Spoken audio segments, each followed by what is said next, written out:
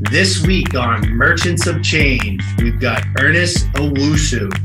Ernest played defensive end in the NFL after a successful career at Cal. He is currently the Senior Director of Sales Development at 6 Sense, a 1,300 employee revenue AI company. Here he is, Ernest Owusu.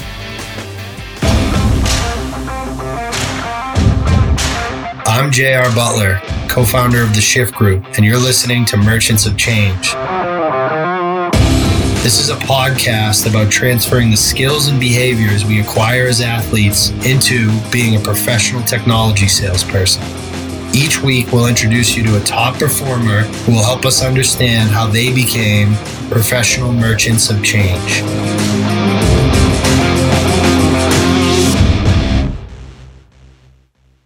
What's up, kid? How we doing, Ernest? Not bad. The sun's shining. It's a good day. I'm alive. No complaints.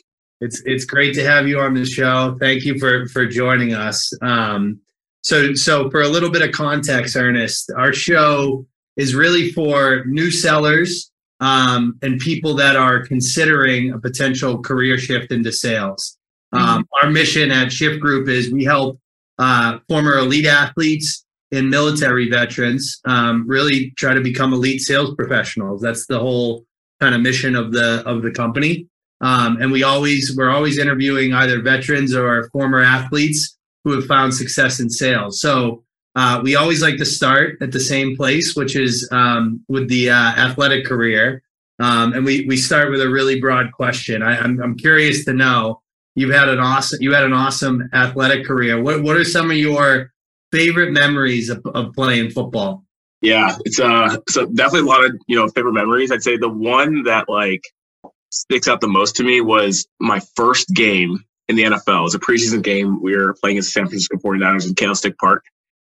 Weirdly enough, in college, I don't know if everyone knows this, but you don't get to hear the national anthem because you're back in your stadium or in the tunnel, so you don't get to be a part of that.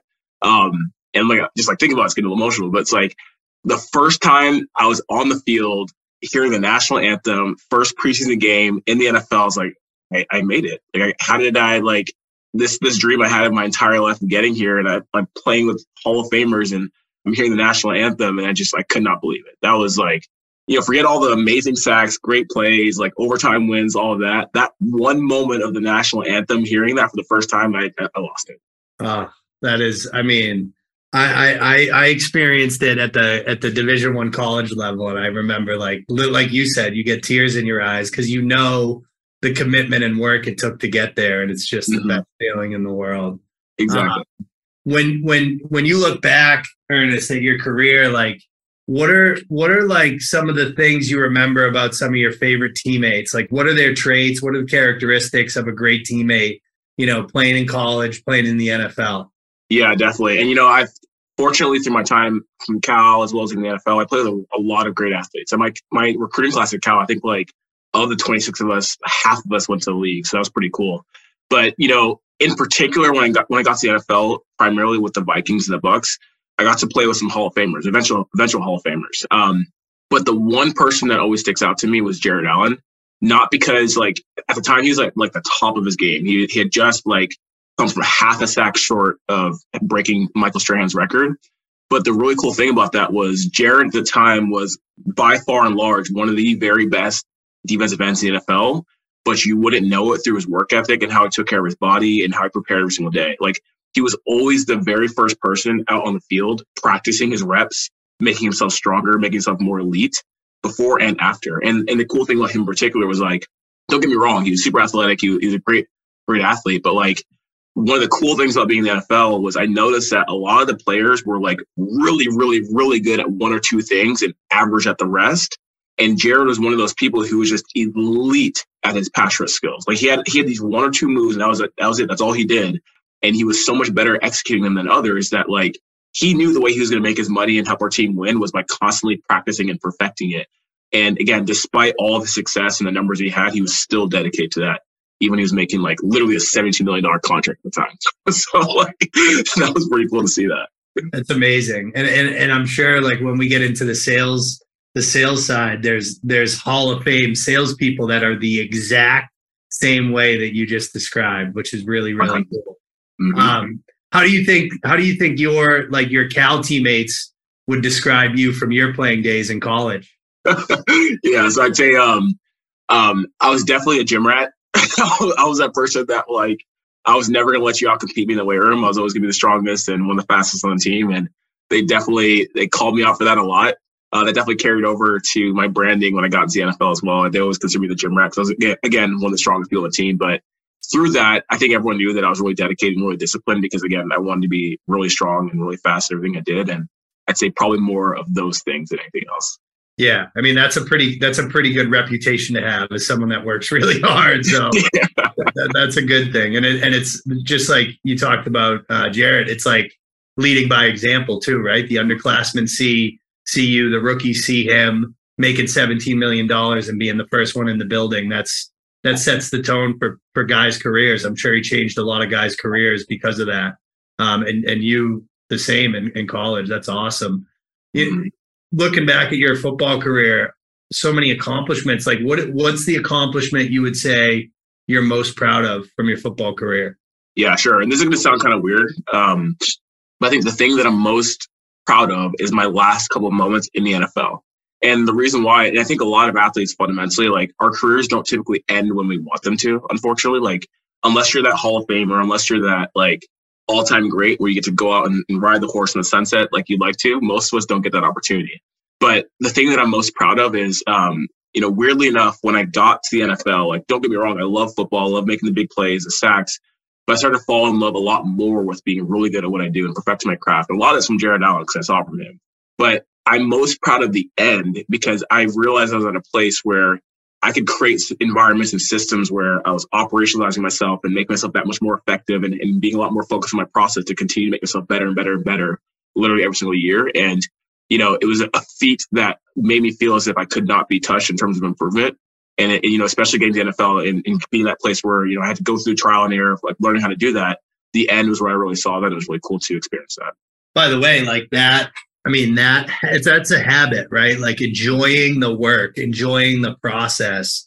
That's a good kind of point to kind of go into the transition. Cause like bringing that's one of the things we talk to our athletes about is like, listen, you're gonna end when you don't want to. Like you even talked about it. Like look at Tom Brady. You think that's how he wanted to end his career? Absolutely not.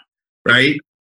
So, but that being said, the identity crisis can somewhat be avoided if you bring that mindset to whatever you decide to do next. So I'm curious, like you're in the NFL, chasing down QBs, and I'm sure all you can think about is cold calling and being a technology sales professional, right? Like, so tell us a little bit, like how'd you end up in sales? Were there other career paths that you explored and considered? Yeah, definitely. And I will say, I was not thinking about doing cold calls when I was in the NFL. So that's a big adjustment.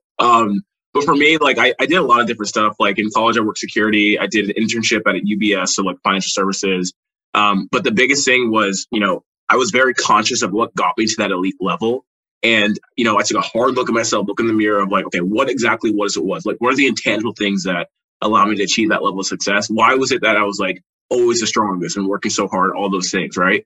So when I realized that, I started, to talk to people and gather more resources, and all signs and roads led towards sales. So I actually talked to a former teammate. I was like, hey, like I'm starting to realize that sales is going to be a great career path for me, given what I've done in the past. Really pretty natural transition that was very different from playing football, like tactically. So would love to hear from you, like what's that like, and and what your experience has been like so far. And talking to him, and I just kind of started falling in love with the process and what things would be like as a salesperson, and realized that like literally, the exact things that I would be focusing on as a salesperson were kind of more or less what I was thinking about as an athlete. So I took a leap of faith, became an SDR, started hitting the phones, and the rest is history.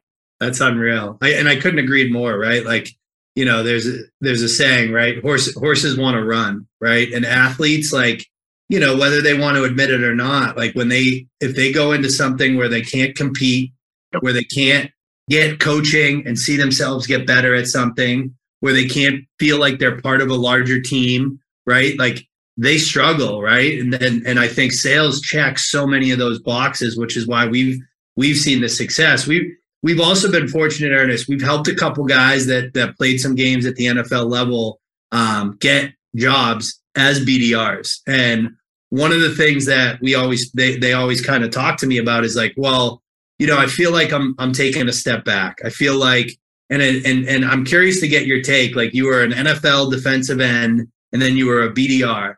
What was that process like of like, you carried the water bottles again? What was that? How was that mentally and emotionally, and how'd you get over it?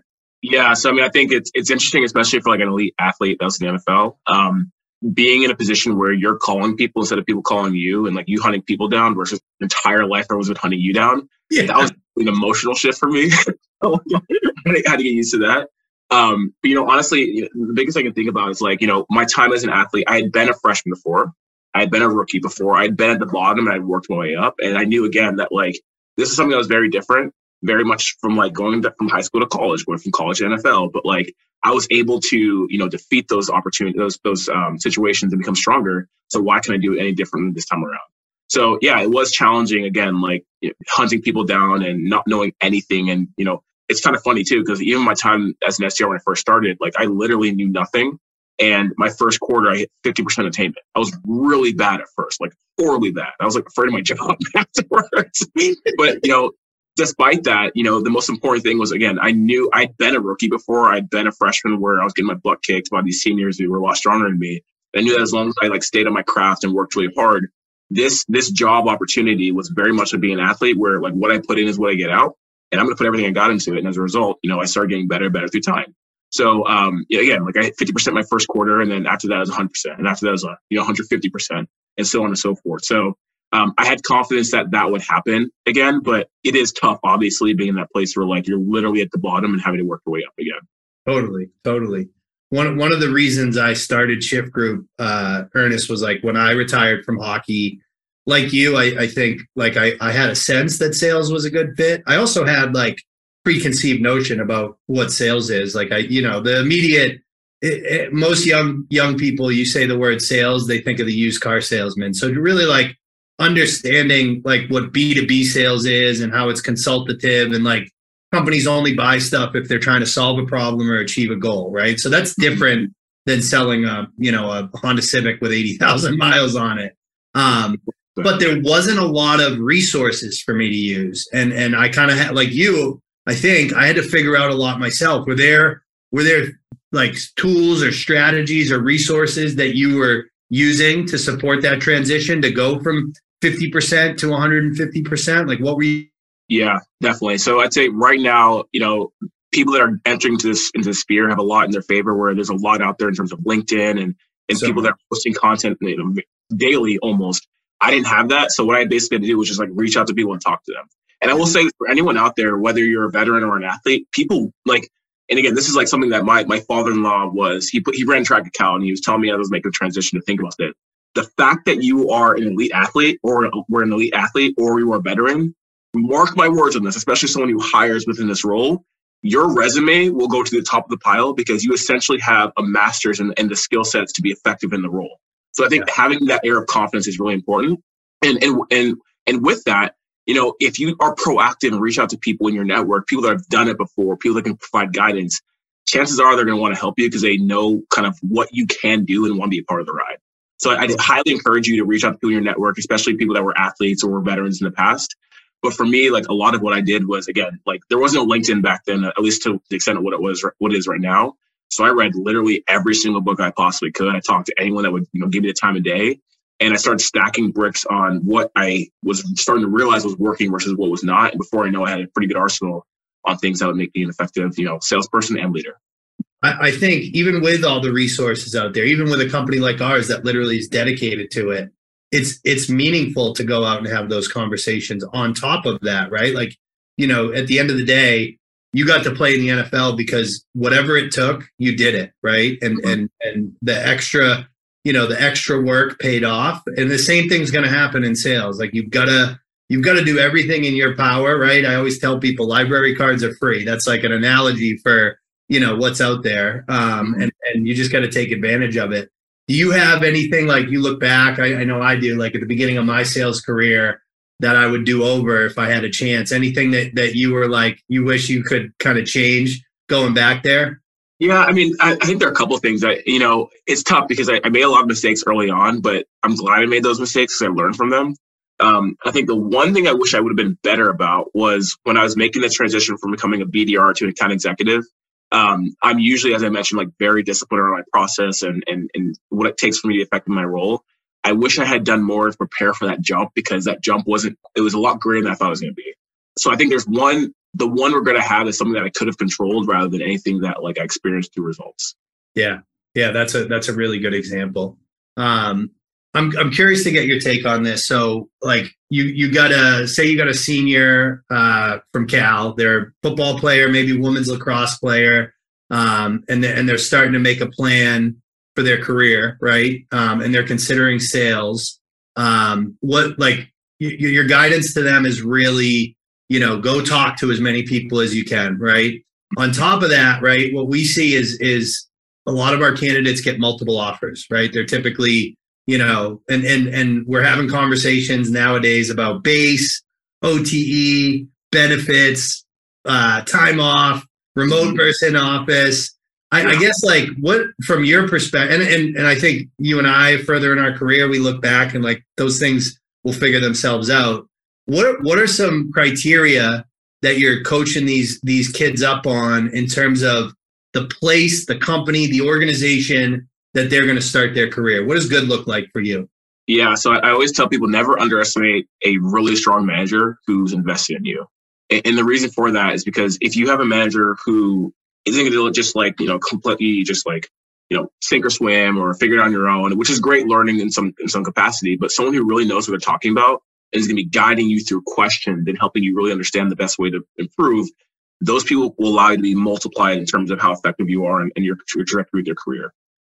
Now, that's not to say that like there are certain organizations that don't have strong management or they don't have a lot of infrastructure and resources, and then you can figure it out and you will find ways to win. But again, if you are interviewing somewhere and you see that they have like really strong onboarding, they have really good resources in terms of enablement, you have a manager who has done it before and has a track record of promoting people and helping them grow their careers, I would jump on that, 10 times out of 10. Right. And again, that's not to say that a smaller organization without those resources won't be something that will be helpful for you, but it just might be a little more challenging. So for me, for example, right, when I did make that jump, and it's no knock on my first organization, but it was a smaller company at the time. I was reporting to a VP of sales. Like we barely met, though he's an awesome leader. Like I still talk to him very much this day. But I had to go out and find things on my own versus kind of like the programs that I've led right now, or that I'm currently leading, where it's very much like a dedicated resource, really strong enablement and onboarding. And, you see people start growing a lot more quickly because the resources are in place. Yeah. By the way, like I always say leadership first, right? It's like, it's the same as sports, right? A lot of the times we choose the college we go to based off the coaching, and the people that ultimately they're going to be in charge of making you successful and building your foundation. So it's super duper important. And then identifying, like you said, a culture of development, right? If they're small and they don't have like structured onboarding and structured training and development, is their culture still one of coaching and growth and improvement? Like those are definitely, in my opinion, and forget about, product, company size, growth, those things matter. But if you can find that and spend your first 12 months in that type of setting, you're gonna have success in the long term. We've got a lot of folks that have joined the show, and they've taken a similar path to you, right? Like you when you see salespeople, a lot of the BDRs we place, they're just like, I can't wait to become an AE as fast as possible, or be an enterprise rep closing huge deals. Now we've had a few people like you that have chosen a path of leadership, right? Spending your time recruiting, teaching, motivating new sellers. My guess is a lot of that reason is because of the way that your leaders impacted your life and your career. But can you add any color? Like why have you chosen this path that you have for your career? Yeah, sure. It's interesting, right? So I guess my history was I was an SDR first, did that for about a year, and then I moved on to account executive. And both roles I did well, right? I mean, obviously there's a learning curve with both, and I had to get to that point. But when I started realizing, again, going back to like being true to yourself and what skill sets got you to where you are, when I was an account executive, I was effective. I was like going over a number, all those kinds of things. But what I started realizing was that my ability to motivate individuals to buy externally was the reason why I was effective. So it wasn't necessarily that I was like really good at solution selling and creating like these perfect project plans. It's more of the fact that I could get people to buy and to be rallied around each other, right? So when I think about that, like that's a skill set of motivation and leadership that I can apply somewhere else. And then, again, my purpose, my why behind, what I'm doing right now is I know that, when I did make that transition to leadership, using that skill set to be really good at recruiting, really good at looking at intangible qualities, building out teams that maybe don't look almost like every single other BDR team, allows me to use my skill set to help people get into sales, have generational wealth, and do the same thing later on when they start leading and building their own teams. So I do think it's important to know kind of like who you are and what your true skill sets are. And for me, I started realizing in my sales career that like, yes, I can sell really well, but I'm actually a much better leader, much better motivator. So my skill set is much more applicable in a leadership role where I can use that to create generational wealth for some people. I love that. It starts with the self-awareness you have, which is unique. And it's probably, in my opinion, one of the most important characteristics, especially that leaders can have. And I'm sure like you probably recognize you were good at motivating people, but you also probably recognize that you got a lot of like emotional energy from that as well. So finding a way to spend more time doing that is critical. That's why I started Shift Group. Is I spent my nights and weekends helping hockey players from my network get into tech sales, and I'm like, why don't I just do this for a job? This is awesome. Exactly. It's so cool too. It's like I literally, the highest high I can get in my career is being someone who wants to be really good, helping them become really good, and then watching them, not only dominate, but help other people dominate in the future. That is literally the reason why I work and why sales is my new football, essentially. So I love it. As a leader, like I always tell people, like if you get more joy from one of your people ringing the bell than when you rang the bell, you're a leader. Like that's what you're supposed to be doing. So sounds like you're in the right spot, man.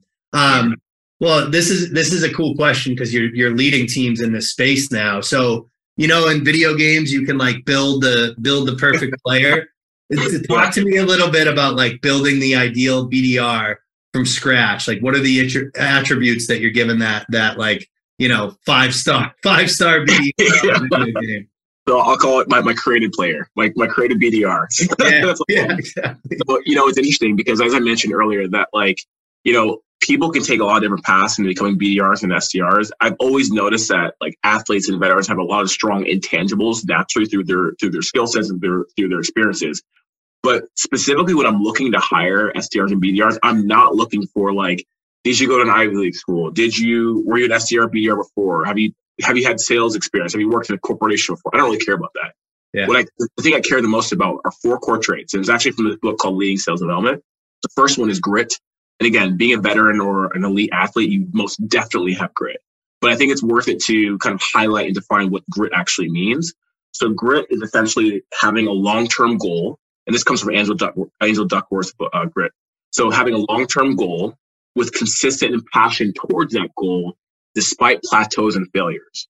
So I look for in resumes and conversations, whether or not they've had those experiences. And again, like if you're a veteran or an athlete, there's a pretty high likelihood that you've had those experiences. So it's just worth calling that out. The second thing is curiosity. And the reason why curiosity is really important is because individuals are naturally curious, whether they have a lot of support or not, are always going to be trying to figure out why and how things work. If you have people that are committed to doing that, they're only going to make themselves better through time. So it's just an important thing to kind of keep in mind. The third is conscientiousness. And again, this is a great skill set that a lot of veterans and athletes have. But conscientiousness is basically your commitment to improving by any means necessary through time, through all your experiences. And individuals that are typically very thoughtful and intentional with how they do that have a high level of conscientiousness. And then last but not least, and this is definitely something that I wouldn't say it comes through your experiences, through your education, but a sense of business acumen.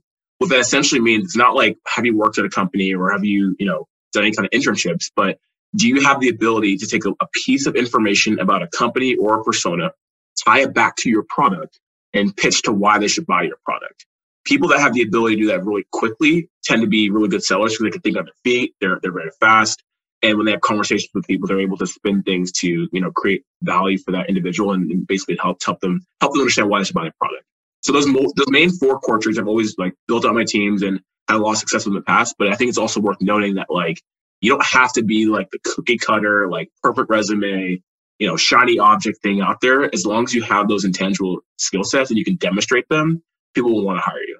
I like those four a lot. And I think like that fourth one, business acumen, to your point, right? Maybe you're coming out of the NFL, right? You might not necessarily know how exactly a business is organized or makes decisions, but I'm sure you showed like a level of creativity where it was like, okay, this is the problem we solve.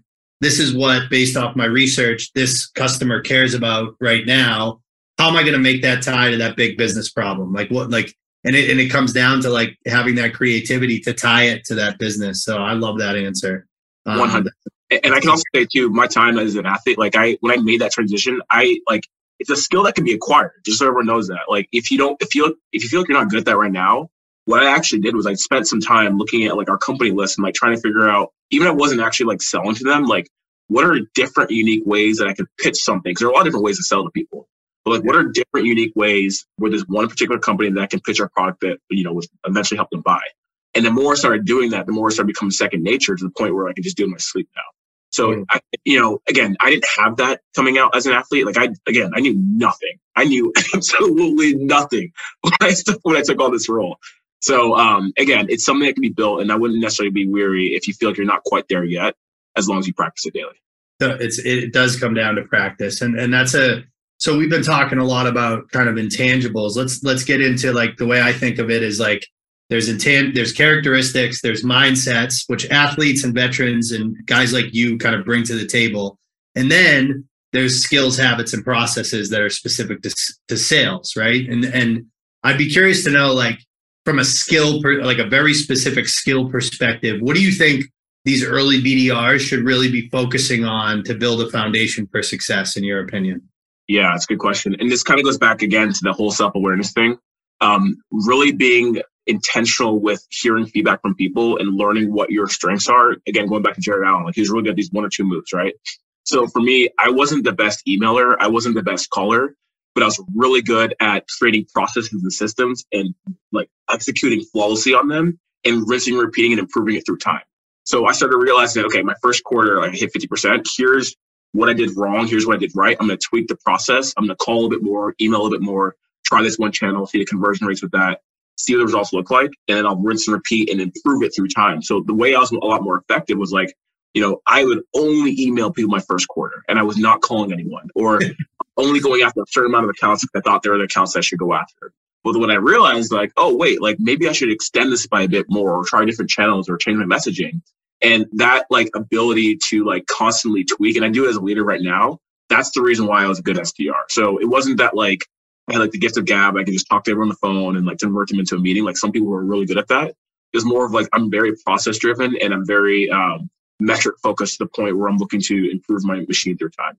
Yeah. Yeah. I think you're right. Like we had one person answer, they said they're really good at using the technology, right? Like products like yours, where it's like, hey, if you don't have to be the best copywriter, you don't have to have the, like you said, the gift of gab, but if you can put to work like all these tools that your organization has built for your tech stack, and you can become an expert in that, then do that and use that to be successful. Like figure out your niche and just like hammer your niche big time. Exactly. I love that. I want to go back. You talked about how important leadership is in your first role.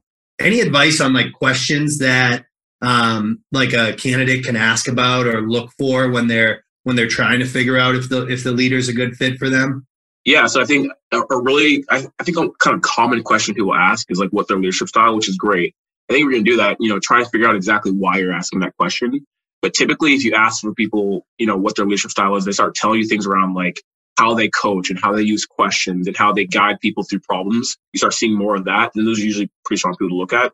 If you see someone who tends to take a lot more of a hands-off approach, or they're not really as involved, or if you ask even some BDRs that are in the role before you get there, and you kind of realize that they're not going to be kind of as supportive, then I'd obviously be very thoughtful and decide whether or not you want to pursue that opportunity. But again, a really simple question to ask is what their management style is. The ones who are true leaders are the ones that are like using questions in particular to ask and pull out information from people to get them learn at like guided learning, as opposed to the ones who are just kind of like, all right, figure it out and we'll see what happens. Yeah. Yeah, that's definitely like, and even asking like an example of like, hey, can you give me an example of when you coached one of your reps up on a weakness or something like that? That's exactly. really good. You talked a little bit about how you looked up to Jared Allen in your NFL career. Do you have any like mentors or people that have had a meaningful impact on your sales career, and anyone that you would kind of highlight what they taught you? Yeah, definitely. So I think my biggest philosophy on mentorship is like mentorship it shifts, right? So when I was an SDR, I was looking at people that became AEs and like some of the best SDRs out there, what their process was like, how they prepared, what was I looking at, things like that. When I became an AE and I again realized I want to be an SDR leader, I started looking at people that were former AEs or great SDR leaders to try and figure out how they did it. And for me, I've had a lot of mentors throughout history. I always feel like you have to have like a tribe of mentors, if you want to call it, that you just like go back to and pick their brain on. But it's constantly evolving. Like the mentors I have right now, call it 3 or 4 years from now, I'm probably not going to have them as mentors as I continue to grow my career. So again, I would encourage everyone to, if you are pursuing mentorship, to really, make sure that you're focused on individuals that have done it before or have a track record of helping people do it before, as opposed to just kind of taking things as they are and hoping that someone can guide you towards where you want to go.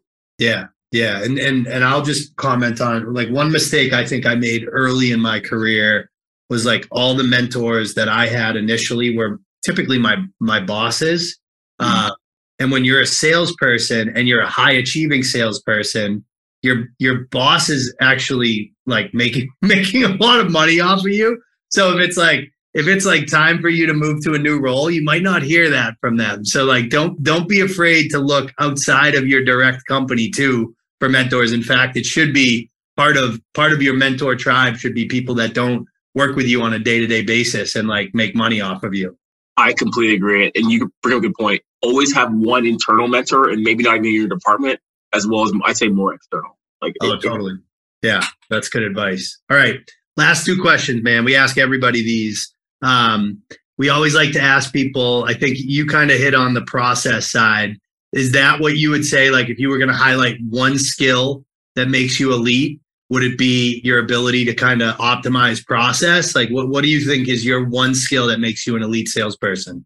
Yeah, I mean, I definitely would say that that's probably one of my strongest. But again, the motivation piece, and that comes from being an athlete and seeing teams and having amazing, leaders and coaches in the past. I'm very good at getting teams to understand their true potential and helping them reach their goals. Yeah. And that's why I'm in leadership. So, there are a lot of great pros that you can do to people as they're looking to, go through a career and make success. And again, the operational aspect has been helpful as a BDR at AE and as a leader. But again, that motivation piece. Yeah, and you probably don't even realize this, Ernest, but I bet what you're really good at is understanding what motivates people to be successful, right? Like I had reps that worked for me that were completely coin operated. And the way that we would evaluate deals, the first thing I would start with is the commission that they were going to make off the deal. And then I'd work backwards asking them questions about like the economic buyer, the decision process.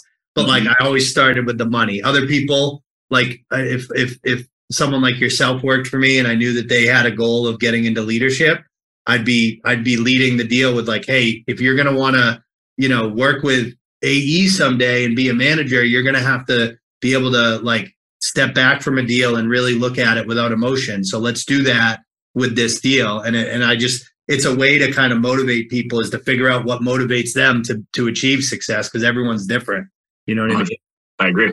I love it. All right. So, Ernest, my father is he's a Hall of Fame hockey coach in Massachusetts. I got 2 brothers, both played college hockey. One of my brothers was in the Olympics and in the NHL. So when we were growing up, he used to tell us literally when we're like 7 years old, hey, there's a lot of people that play hockey, but there's not a lot of hockey players. And what he was trying to get into our heads was this idea of professionalism and like approaching what you do as a true professional.